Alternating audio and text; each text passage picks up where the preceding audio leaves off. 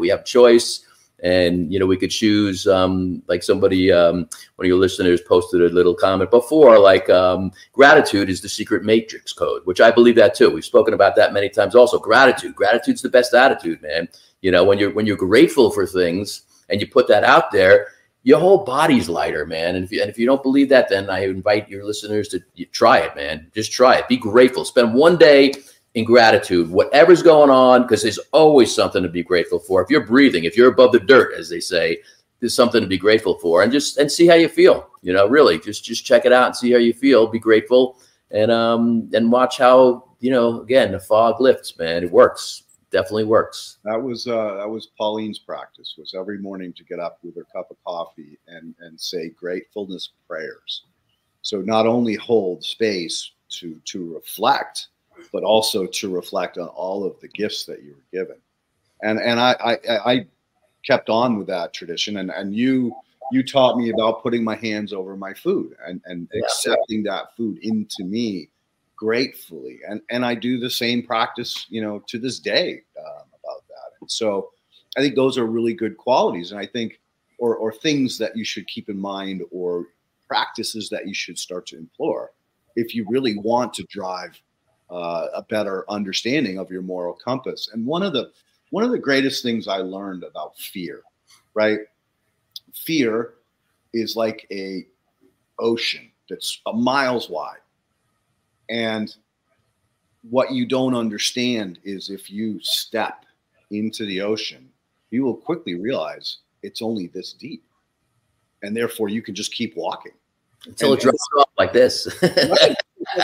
Just like you said, it's like when you take that first step off the fucking rung to take another step on this wire hanging up in the fucking trees, that first step is the hardest in the world.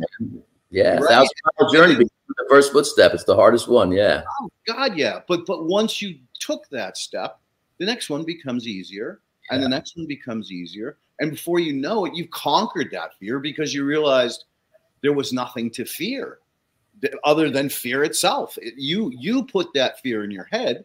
So now you just got to learn to overcome it. And there's easy ways to do it. You don't have to skydive or jump off a cliff or any of these things.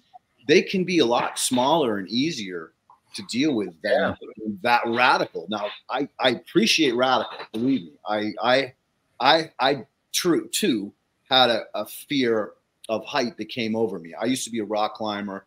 I had no fear whatsoever up on a mountain.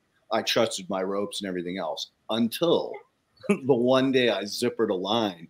And again, I don't know how I survived. The only thing that held me was a rusty old piton at the beginning of the climb. So you had to climb up, clip your beaner into this rusty old piton, and then you could start the traverse. Yeah. Well, on a traverse, you're going horizontally, not straight up. So on a traverse, you're putting all this line out to get to the next chimney to go up. And so at the end of that traverse, my hands were shaking, my legs were shaking. I was super fucking tired. So I set up a couple of pieces of opposing pro. Pro is the little nuts and bolts that you put in the crack to support yourself, like a piton. And then I went to sit back and kind of just give myself a chance to calm down before I had to do the chimney. Well, the pro that I set didn't hold. So as I fell back, those pulled out. Then the next one pulled out. The next one pulled out. So I did this giant fucking pendulum, right?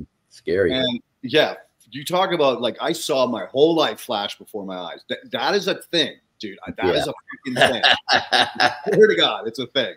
Yeah. And I came to rest upside down, pressed in a wedge in this cave. And I remember tumbling and looking up and seeing these rocks coming at me and just tucking my head in so it didn't whack me. And that's how I managed to get past that outcrop and into the cave, where once I hit the cave, I got wedged up in the top of it and I was okay. But then when I went back to climb, and I knew it, I go, look, I got to get back on my horse. I got to go back up and get my carabiner off that piton, or I'm never going to climb again. I'm going to be too scared. Yeah. Well, I did. I climbed up there and I got as I pulled my carabiner out, the piton came with it. And that's when the fear of heights began in my life. Now, learned to deal with it, not to the point where it paralyzes me or you know, freaks me out. I'm just not comfortable around it anymore. Sure. And blessed be that I had the opportunity to parachute later on in my life. Now, you don't go by yourself the first time. You have to go tandem with an instructor.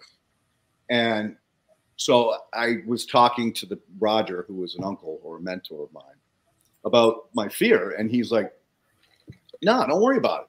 Let's go parachuting. Let's do this, man. Let's get this by the balls. Let's go have a perfectly good plane. Sure, why not?" Right? And I'm like, "All right, if you got the balls to jump out of the plane, motherfucker, I'll come with you." Right? And that was pretty much the only reason I did. Go first. I'll meet you on the ground. Yeah. Not me, man. So lo and behold, he goes, right? And then I'm sitting in the plane. I'm looking out, and I'm like, "Oh, this is fucking Candyland."